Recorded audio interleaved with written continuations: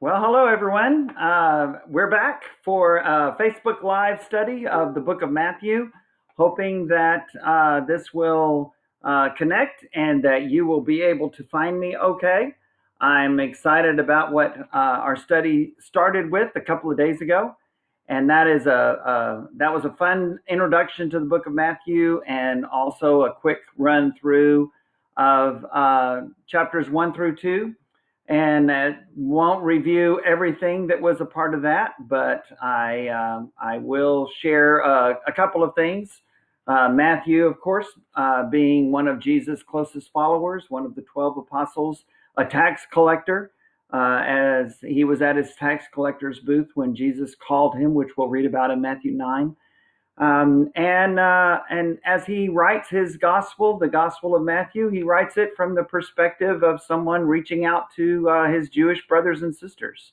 He is very much concerned for them and wanting to demonstrate to them, in a sense, prove to them that he is actually, Jesus is the Messiah. And so that is that is something that Matthew is trying to establish. And so a lot of Old Testament, as we would call it, a lot of fulfillment of prophecy. He sees Jesus as the king.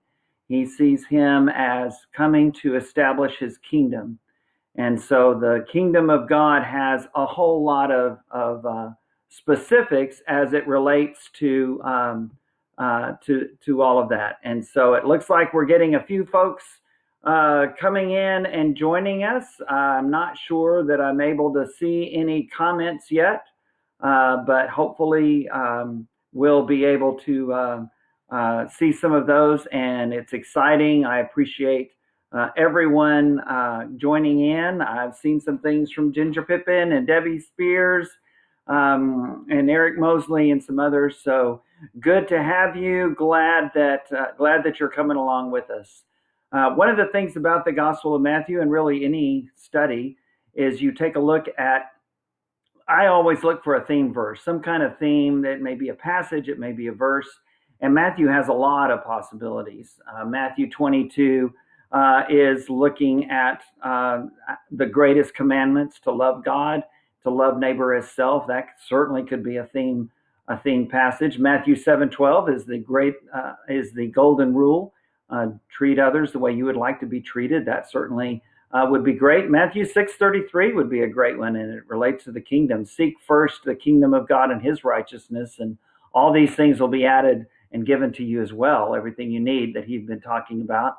But I go back to Matthew chapter 5 and verses 17 through 20, and especially Matthew 5, verse 20, that where Jesus challenges his hearers, and he says, hey, unless your righteousness surpasses that of the Pharisees and the teachers of the law or scribes, and you won't be able to enter the kingdom of heaven. And that kind of introduces his commentary on the law and on righteousness, that is the rest of the Sermon on the Mount in Matthew 5 through 7.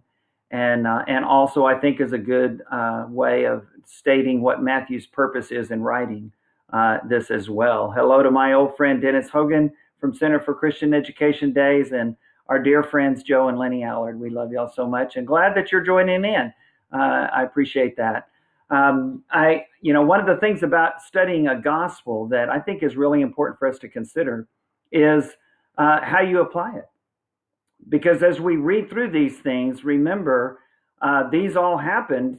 They're descriptive of the things that happened in the lifetime of Jesus. And so we understand that there's that time frame, those first 30 or so years of the post-Christ, the after the current millennium, however you want to, or the current era, however you want to call that.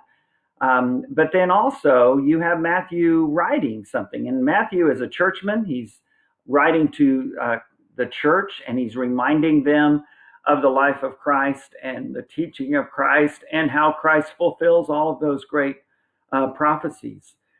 And so he's helping them that are people in the church of his day to be able to defend, in a sense, their Christian faith to their Jewish friends and others. And so you have the time of Jesus, and then you have the time of Matthew, which is probably writing a few decades later. after the death of Christ. And maybe AD 50s, maybe AD 70s, probably before the destruction of the temple in AD 70, because Matthew 24, it seems like, would have been written a little differently, or at least would have been acknowledging that, hey, some of these things have already happened. So I figure, anyway, according to Bill, it's before AD 70, but not a whole lot before, probably.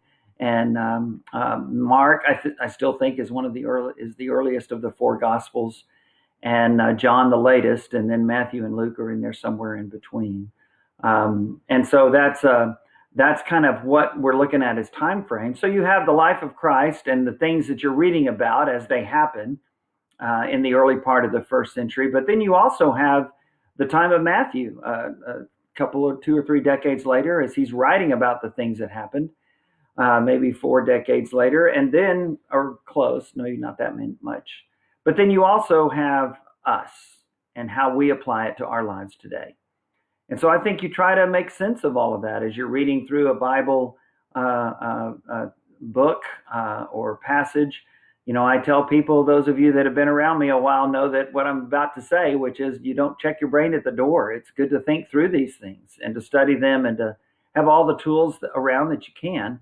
But ultimately, we rest in the assurance that this is the Word of God. I believe it's inspired and authoritative, and that the Holy Spirit was active in the things that Matthew wrote. Just like Luke affirms, they did their homework. Matthew is writing a first-person account of some of these things as he writes. And so we understand that there's a human element in that, but ultimately it is the inspired and authoritative Word of God. And so that's where we start from. Nice to see my friends Larry and Lynn here from our West Irwin Church family. I hope you all are doing well. And so on Tuesday, we kind of looked at Matthew chapters 1 and 2 and just went through that pretty quickly and established a lot of those things. And as we get into chapter 3, I want us to just say briefly a couple of things about what's coming up. Luke gives us a lot more of the story of John the Baptist and his conception and his birth, and Jesus and the interaction that Jesus the angel has with Mary. We read about the situation with Joseph in Matthew, but not Mary. And it's always been interesting to me that God would tell Mary ahead of time that all of this was going to happen, but not Joseph. And so when Mary talks to Joseph, Joseph has to accept it by faith. And he doesn't obviously believe her at first, but when the angel comes to see him, then he does. And so that's and to Joseph's credit, he is shown to be a person of faith, a man of faith all around. And what Matthew talks about with Joseph is a great story. But we don't hear anything about John the Baptist until chapter 3, when John's here and he's preaching. Okay, welcome John into the world. And so a little bit about that from Luke. Luke gives us more of the story of John the Baptist. His conception is also a miraculous thing. Remember, his parents were elderly. Zechariah and Elizabeth wanted a child desperately and had not been able to have children. And then they get the word that they are. And Zechariah seems to be a bit hesitant about it. And so he is unable to speak throughout the pregnancy. But then when the baby is born, he is given his speech back when he gets an etch-a-sketch out or something and writes down his name is John, even though they thought it would be Zechariah Jr. It's not, it's John. And that was what the angel said. That's what Elizabeth said. That's what Zechariah finally said. And then he could speak, and he has that beautiful, amazing song, very similar to Mary's song, the Magnificat, that John's father is able to share.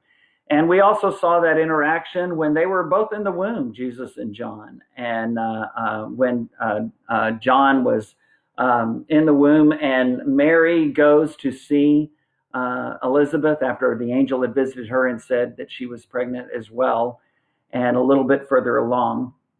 And the baby inside of the womb, John the Baptist, inside of Elizabeth, jumps for joy because the mother of my Lord has come into this home, and Elizabeth says, I don't understand why this would happen, and even the baby inside of me recognizes it, and so it's a great thing. It's certainly a message about the sanctity of human life, even in the womb, and I feel very strongly about that. And that is given credibility and a great message there. But then John is born, and Luke tells us that story. And then as John continues to grow up, it says in Luke 1 verse 80 that he was very strong in spirit. And so if you've ever had a strong-willed child, then John's parents identify. They're right there with you. And knowing what John did in his ministry, he had to have a strong will. He stood up to all of the Jewish leaders. He stood up for the word of God.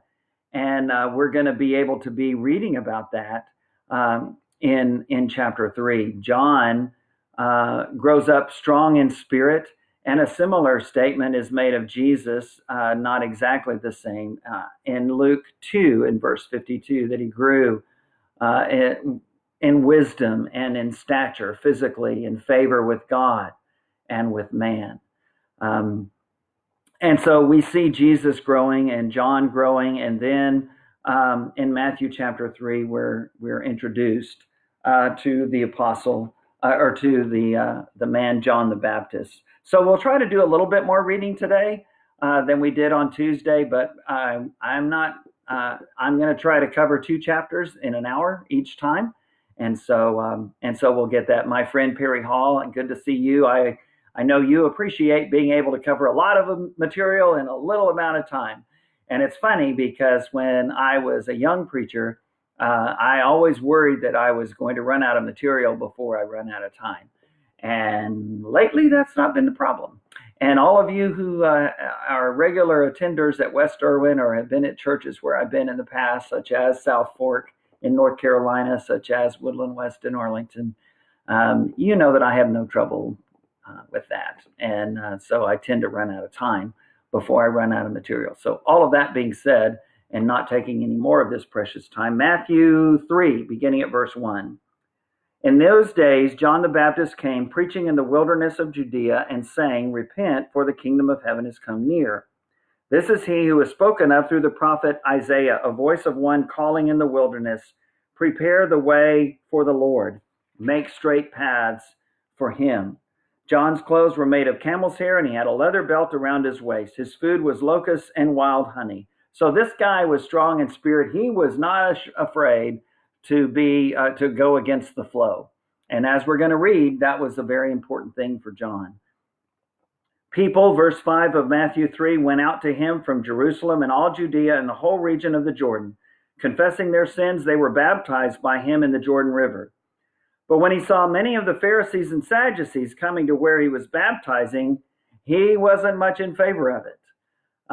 As Matthew begins this great story, he quotes from that wonderful 40th chapter of Isaiah and starts out, and we remember I always think about the play Godspell when I read that passage and that haunting melody, "Prepare ye the way of the Lord."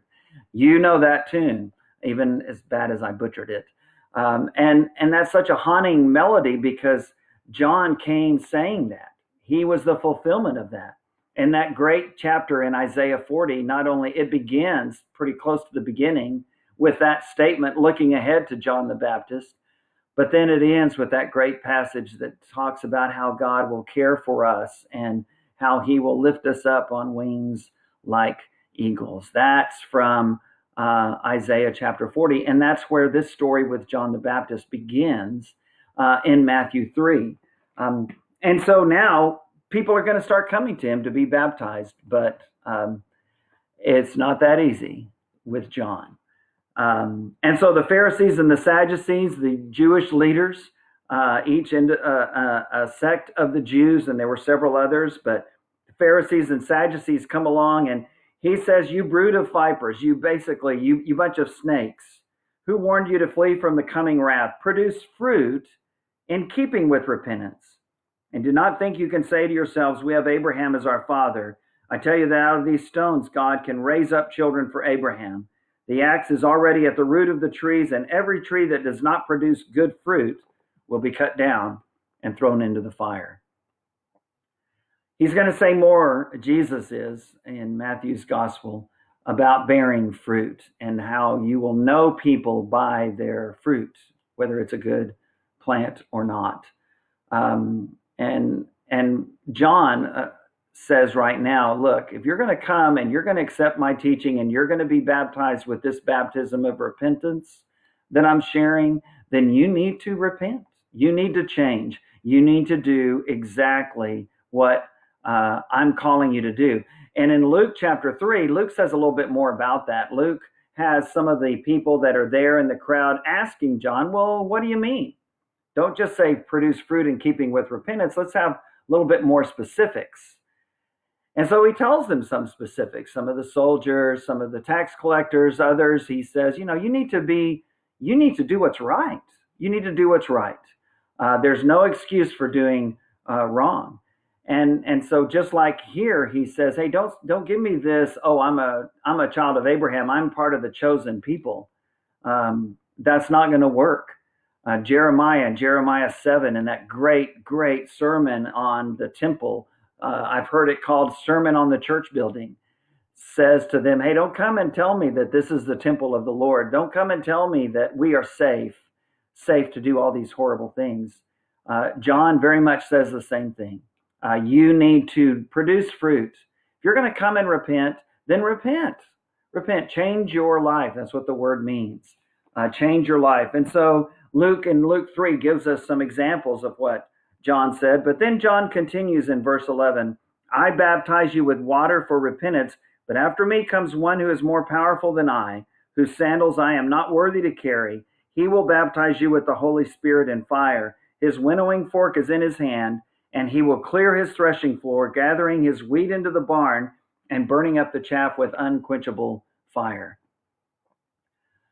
Well, I don't know about you, but John has a little bit different view of Jesus and the Messiah who was coming after him than most of the world, I think, today does. We're reminded of those portraits of Jesus from during the Middle Ages where he just looks odd. He looks weak, not meek, weak.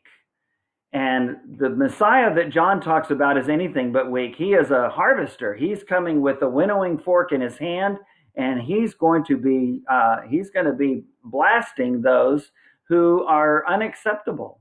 And John begins that message right now, and he challenges them, and he says, hey, he's coming, and he's going to bring the Holy Spirit and fire. His baptism is going to be even more than mine. And so Jesus does come and he brings the Holy Spirit. We see that given on the day of Pentecost in Acts chapter 2 and beginning there and continuing on even to today. And John says he's going to baptize with fire. And perhaps that is an allusion to the ultimate judgment. When you read the Gospels, Matthew, Mark, Luke, and John, you come away with this impression. Jesus was not weak. He was strong. He was not one who dilly-dallied around the truth. He came, John 1 says, full of grace, yes, and truth.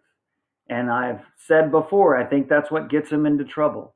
If he was coming with just grace, then he would have a group that followed him no matter what. But if he came with just truth, he would have a group that followed him no matter what. But what he does is he comes with grace and truth, and that's a much harder message. It's our message today. And that's why some might accuse us of being inconsistent, because we stand fully 100% with the truth of God's word. But we also stand with the grace and mercy of God. And that's a hard balance to keep. I know. And there's nothing in the Gospels that Jesus indicated that following him would be easy. And he calls us to take up our cross, denying ourselves, and follow him and share that same message. John begins that message here and introduces it. And then Jesus is going to come along. In Matthew 3, beginning at verse 13, we read the story of Jesus' baptism. When Jesus came from Galilee to the Jordan to be baptized by John, but John tried to deter him, saying, I need to be baptized by you, and do you come to me? Jesus replied, Let it be so now. It is proper for us to do this to fulfill all righteousness. Then John consented. As soon as Jesus was baptized, he went up out of the water. At that moment, heaven was opened, and he saw the Spirit of God descending like a dove and alighting on him. And a voice from heaven said, This is my Son, whom I love. With him I am well pleased. You know, one of the things about John is that he never claimed that he was the Messiah. He never did. He denied that all along. And when they ask him, well, who are you? That's when he points back to Isaiah 40 and he says, I'm the voice of one calling in the wilderness. Get ready, prepare the way for the Lord. Here, when Jesus comes along, John says, oh, no. You are the greater. I am the lesser. I should be baptized of you. And he's right. He's right. You see, Jesus didn't need to be baptized by John. There's a wonderful book out on baptism, and it's entitled Down in the River to Pray. And it's a great book by John Mark Hicks and Craig Hood, I believe. And as we see this story being played out right before us in Matthew chapter 3 and in Luke chapter 3. And we see that Jesus is coming to be baptized by John, even though he doesn't need to, because John's baptism, like Jesus and his disciples' baptism, would be a baptism of repentance, calling on people to change, calling on people to do what's right. And so John says, well, okay, then I guess I will.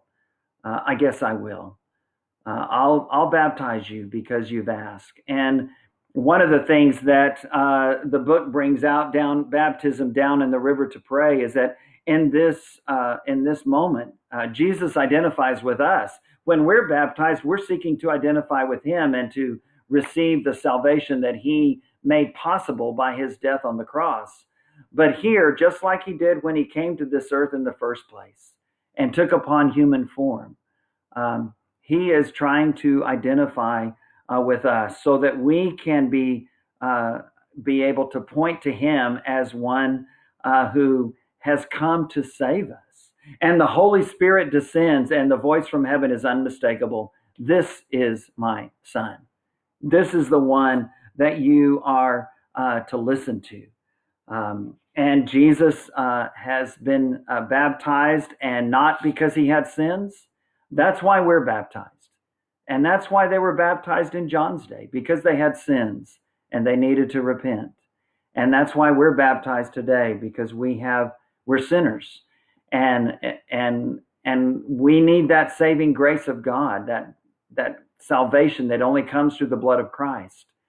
And so we are baptized. And Luke is going to begin that great story in Acts 2 as he talks about how we are called to repent once we believe and to be baptized in the name of Jesus Christ for the forgiveness of our sins. And we'll receive this gift of the Holy Spirit that John promised that Jesus would bring. But when Jesus comes, it's not a baptism of repentance. He has no sins to repent of. And yet he goes through this anyway, and he does it for us. He does it for us. Later on in Matthew 11, we're going to hear more about John, and then we're going to read of his horrible death in Matthew 14. And that's such a touching moment, because when Jesus gets the word that John had been killed, beheaded in prison, because of the selfishness of Herod and specifically his wife. And Herod refused to give in to the truth, just like Pilate did, and has John beheaded. When Jesus hears about that, he is sorrowful and goes off by himself to reflect and to pray. Again, identifying with us in a way that we get that. We understand the loss that Jesus felt that day. But for now, John is just beginning. And even in John chapter 1, he's going to point to Jesus and he's going to tell the disciples that were following him, behold the Lamb of God who takes away the sins of the world. Lots of great and fun stuff coming along. And so we're seeing some more people join us. Jerry and Beverly are here from our church here. Also Suzanne Brawley. Hey, Brawley. And my wonderful sister-in-law, Jennifer Long. It's great to see you, Dee Dee. glad that you're joining us. So now we go to the wilderness in Matthew chapter 4, and Jesus is tempted by Satan. And it's a pretty familiar passage, and it's very descriptive. It's Jesus interacting and experiencing temptation just like we do. So let's read that. Jesus was led by the Spirit, Matthew 4:1, into the wilderness to be tempted by the devil. After fasting 40 days and 40 nights, he was hungry. Yeah.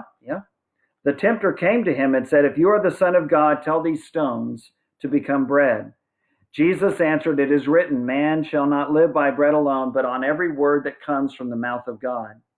Then the devil took him to the holy city and had him stand on the highest point of the temple. If you're the Son of God, he said, throw yourself down, for it is written. Now Satan is quoting scripture. He will command his angels concerning you, and they will lift you up in their hands so that you will not strike your foot against a stone. Jesus answered him, it is also written, do not put the Lord your God to the test. Verse 8, again the devil took him to a very high mountain and showed him all the kingdoms of the world and their splendor. All this I will give you. All this I will give you if you will bow down and worship me. Jesus said to him, away from me, Satan, for it is written, worship the Lord your God and serve him only. Then the devil left him and angels came and attended him. We read this same story in Luke chapter 4, the story of the temptations of Jesus, Satan going at him with both barrels and trying to nip this in the bud, as our old friend Barney Fife would say, and keep Jesus and defeat him before he ever gets a real chance to get started.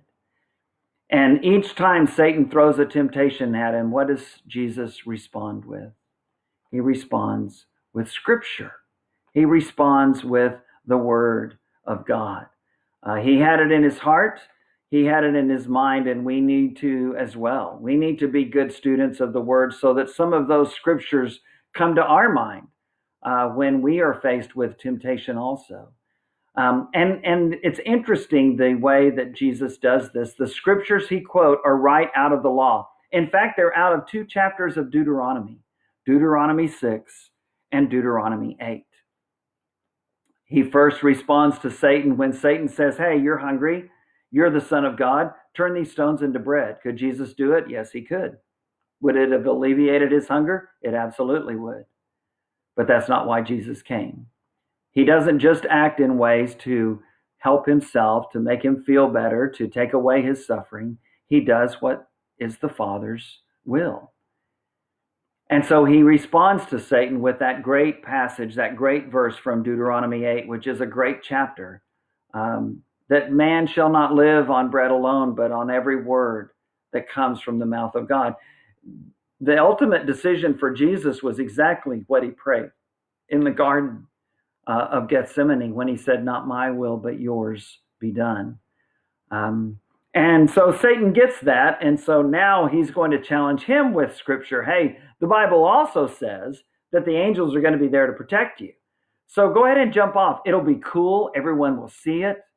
It'll be awesome.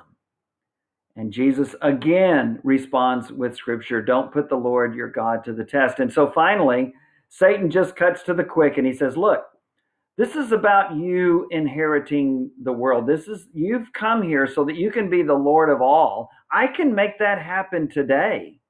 I can make that happen without going through the pain and misery of dealing with all these disciples and seeing their inconsistency and lack of faith and suffering like you're going to suffer when you are arrested and betrayed by your friends and forsaken, even by the Father.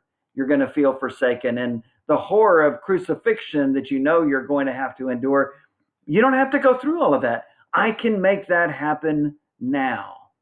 I can make that happen now. All you have to do is worship me. And Jesus says, well, yeah, I don't think he wanted to go through any of that at any time. Certainly that's why he prayed that prayer in the garden. But the bottom line for Jesus was, not my will, but yours be done.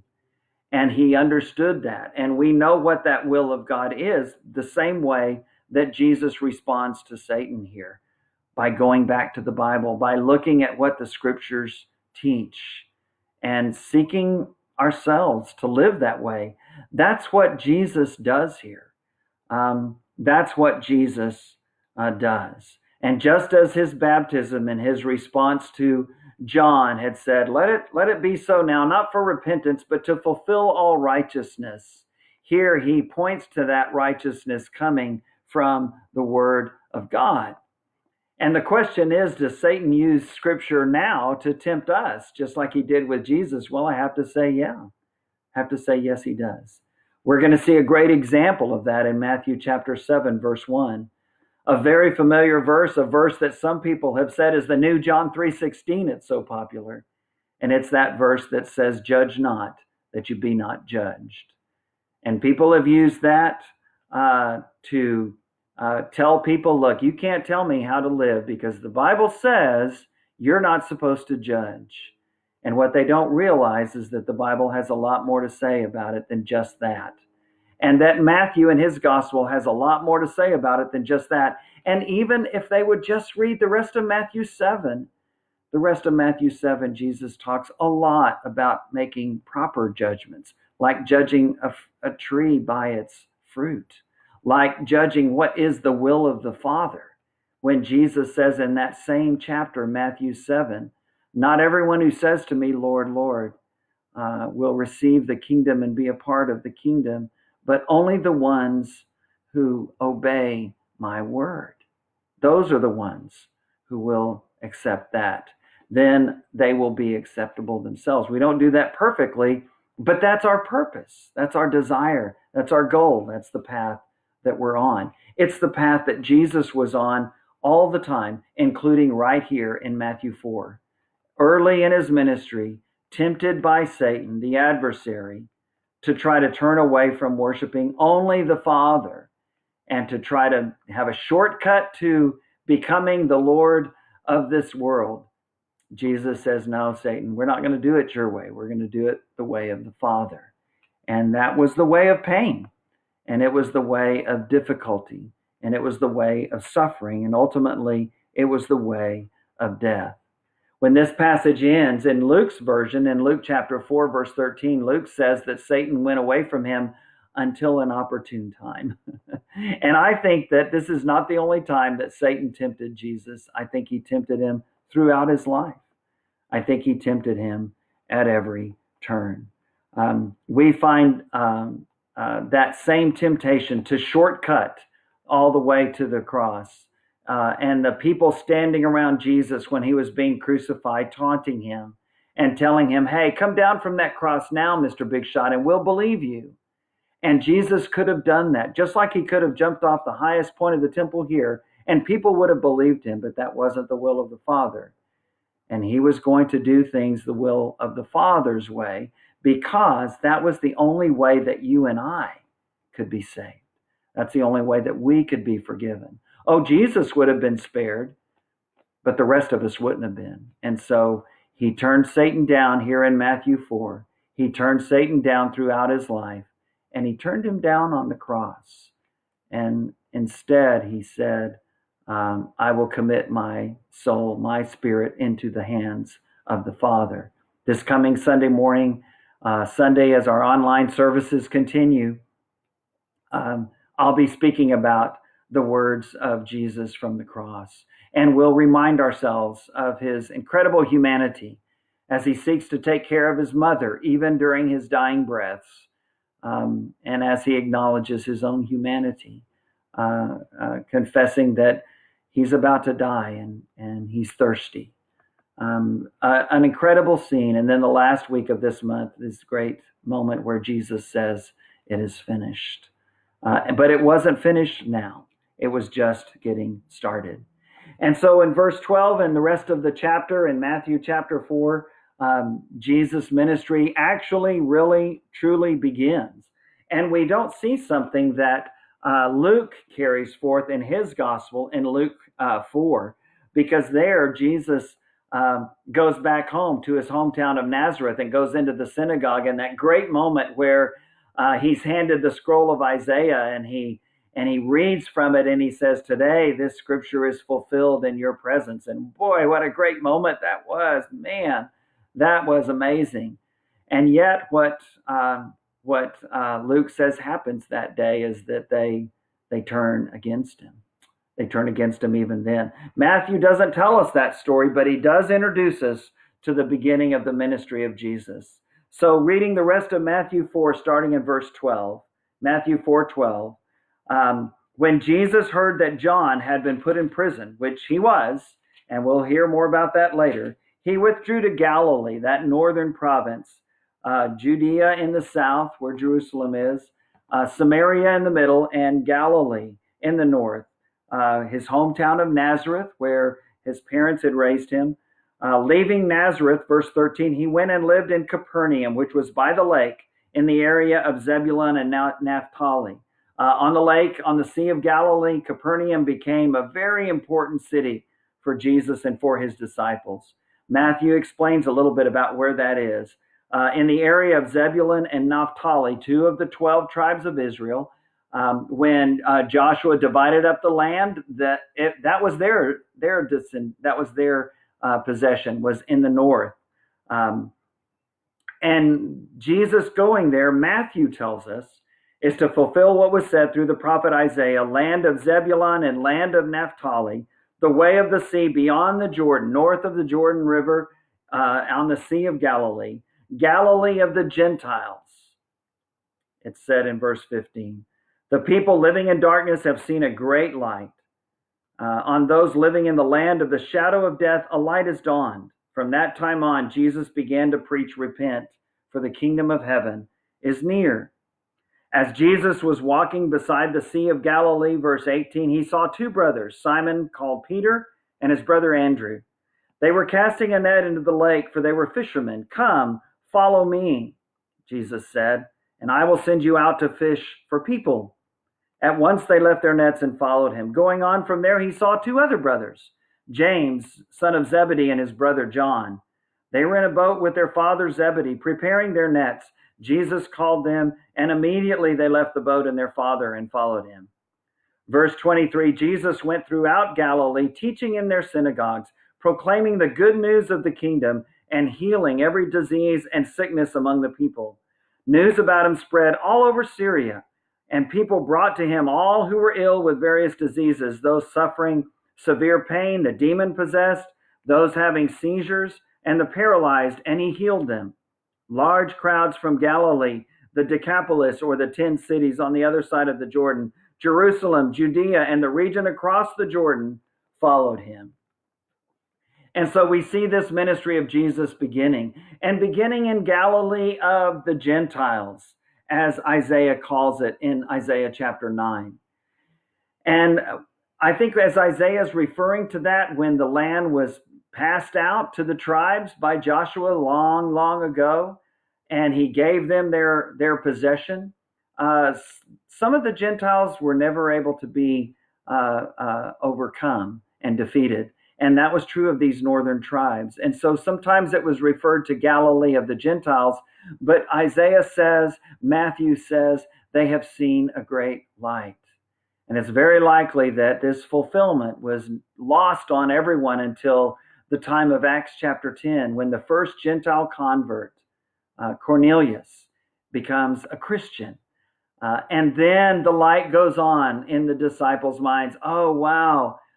This is a light for the Gentiles also, not just the Jews. Matthew makes mention of that here in this very passage. And then Jesus begins to call his disciples because he needs them to share the message that he has, similar to John's, repent, for the kingdom of heaven is near. Kingdom of heaven is that thread that goes all throughout the Gospel of Matthew. So Jesus calls Simon and Andrew, first of all. He calls Andrew. John gives us a little bit more background on some of these things in John 1. And he calls Andrew, and Andrew goes and finds his brother Peter and brings him to Jesus. And his name is Simon, or Simeon, another one of the 12 tribes of Jacob, one of his sons. And Jesus changes his name from Simeon, or Simon, which means one who hears or one who listens, to Peter, which, as you likely know, means the rock. Andrew is wonderful in reaching out to his brother who had become a key leader in the church in those first decades. We see that they are from the nearby town of Bethsaida, not far from Capernaum and Nazareth. And it's interesting that Peter is always mentioned first, even though Andrew is the one who brought Peter to Christ. Peter is the one who is mentioned first. And that call, follow me and I will make you fishers, not just of fish, but fishers of people. Go out and catch people to leave their life of sin and to become disciples of mine. It's a great, incredible call. We have that same call today to continue to share that message, to continue to call people to fish for people, to help them come to know Christ. Not only does Jesus call Andrew and Peter, he also calls two other brothers, James and John. And they were partners with Peter and Andrew in the fishing business, according to Luke 5. And they were likely all from the town of Bethsaida. And Luke 5 records a miraculous catch that the four had. And Peter's response going to Jesus and in humility and announcing that he is a sinful man. And yet Jesus calls him. If only Peter had kept that attitude throughout, especially at the time of Jesus' arrest. But he comes back around, as we know. They all four leave everything and they follow Jesus. And what's interesting is after the crucifixion, they go back to fishing. Because one of those appearances that Jesus has in John 21 after his resurrection, they're out fishing for fish. But Jesus will remind them and us in the Great Commission that whatever our way of life is to gain a living, we are called upon to fish also for people and to call them to come to Christ. James and John, before we begin to close up today, James and John are named the sons of thunder by Jesus in Mark chapter 3. And we remember the story in Luke chapter 9 when they were ready to call down fire from heaven, kind of Sodom and Gomorrah like, to destroy the Samaritan villages that were rejecting Jesus. And Jesus says, no, no, no. But these sons of thunder, James and John, are very significant in the life of Christ and in the life of the church. And it's interesting that James is always mentioned first before John when they're mentioned together. James, the son of Zebedee, and his brother John. Even though John was the significant leader of the church, and we'll say why James wasn't in just a moment. But it's James, son of Zebedee, and his brother John in Matthew 10. But in Acts chapter 1, it's the other way around. John has become the significant brother. We remember Matthew chapter 20 when James and John and their mother come to Jesus, and she has a request. Let my son sit with you when you come in your kingdom, one on the right and one on the left. And the disciples are upset because they didn't think of that first. And Jesus says, well, it's not that simple. You're going to suffer a lot. But to decide those places is up to the Father. But let me tell you this, Jesus says in Matthew 20, you guys are going about it all wrong. You're going about it the way the world goes about it. You see, the greatest among you is the one who is last, not first. The greatest among you is the one who serves. Because the Son of Man came not to be served, but to serve and to give his life for many. He calls us to that same life of service as well. Peter, James, and John are that inner circle of Jesus. He has 12 apostles that are brought away from the big crowd that followed Jesus. And in that group of 12, there were 3 that were especially close to him, Peter, James, and John. They go a little further with Jesus when he's there at the Transfiguration. They're there, and we'll read about that in a few more chapters. When Jairus' daughter is raised, it is Peter, James, and John who goes in there with Jesus. And then, of course, in the Garden of Gethsemane, all the apostles are there. But he goes a little bit farther with Peter, James, and John. And so we see that they're especially close to Jesus. Maybe John the closest of all, as he describes himself in the Gospel of John that he wrote as the disciple whom Jesus loved. But we read the end of James's story in Acts chapter 12. In Acts chapter 6, Stephen is one of those who is chosen as the seven to help take care of the widows in the early church. And then in Acts chapter 6 and 7, he goes to preaching, and he tells the story of Jesus, much like what Peter preaches in Acts chapter 2. But instead of 3,000 being baptized, the Jews become incensed and angered and stone him to death, James, the brother of John, one of the sons of Zebedee. And so this James becomes the first apostle killed for the faith. All of the apostles will be killed for the faith in one way or another. John, perhaps the only one indirectly, as he is in exile on the island of Patmos. But they all die at the hands of those who oppressively oppose the ministry of Jesus and the church. And it's a great witness to the truth of the gospel, to the truth of the resurrection that many celebrated this past Sunday on Easter Sunday. These disciples, if they were lying, if they knew this wasn't true, they would have never suffered like they did. But they knew in their heart that they had seen Jesus alive. And they knew that what they were saying was the truth. And if it meant their suffering and being beaten and ultimately killed, they would not back down. It's a great witness. And the first of those is James, the brother of John. It's interesting how James is the first one killed. And Peter would be arrested right after that, but would have a miraculous escape in Acts chapter 12. And you wonder why King Herod, arrested James first rather than Peter. Maybe he could just get to him easier. Or maybe James was a significant leader in the church at that time. And then he arrests Peter, and Peter is released, but not James. He has James killed for the faith. There's another significant James. There are a few other Jameses in the New Testament, but another one of great significance. It is the half-brother of Jesus.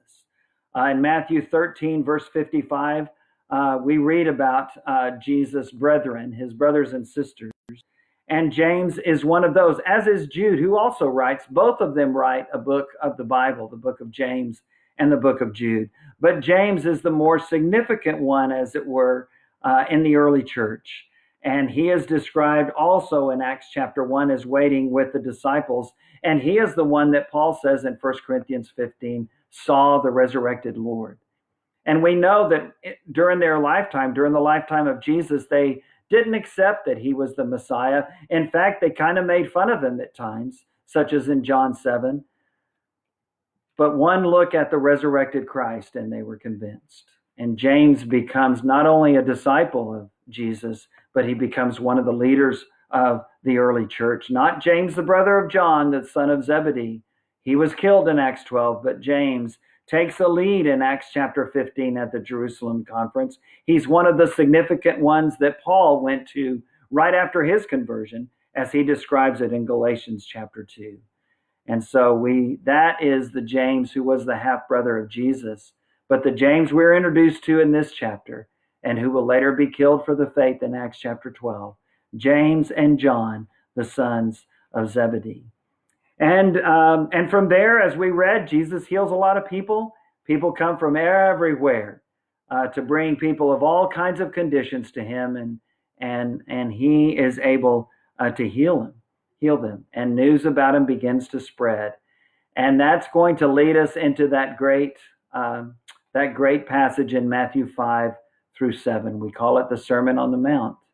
And it is some of the hardest and yet some of the most incredible teaching that Jesus will give. And he reminds us of that cost of discipleship, to deny self and to take up our cross and to follow him. He tells us what that looks like in the Sermon on the Mount in Matthew chapter 5, verse through 7.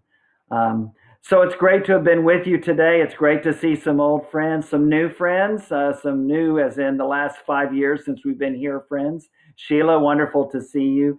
Janice, great to see you. Also, some older friends from Arlington days. Susie Hogan, what a blessing. And even reaching back, way, way back to Dorm and Oklahoma Christian College days in the 70s, my friend Mike Eisenberg, my roommate.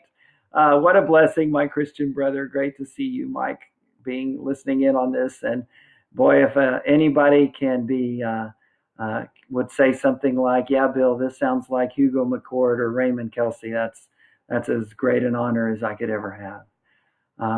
Let's close with prayer, and then I'll see if I can figure out again how to end this thing. Father, thank you for the joy of life. Thank you for the blessing of your word. Thank you for the blessing of your church. Even though we're socially distant, yet we're still together. Thank you for the technology that makes that happen. Thank you for this wonderful Gospel of Matthew that tells us about John and Jesus and Andrew and Peter and James and John and so many others, but that tells us especially, Father, about your Son, the King of Kings and the Lord of Lords, the humility that he came and brought, and the power, Father, in his resurrection. So, Father, bless us. Our world is troubled right now, and we ask for you to look down and heal our land as you promised in 2 Chronicles 7. And we know, Father, that will come according to your will. Help our leaders to act wisely. Help them, Father, to seek good counsel and good guidance. And, Father, we pray that your hand would be at work in our land and around the world during this time. Father, help us to be fishers of people. Help us, Father, to follow and be disciples of Jesus and to encourage others by our life and by our words to do the same. Thank you, Father. Bless all of those that are a part of this study. In Jesus' name, amen. Thank you, my dear friends. I really enjoyed being with you. Remember, we're going to do this every Tuesday and Thursday at 4 o'clock if Bill can figure out how to do the technology. And so God bless you all.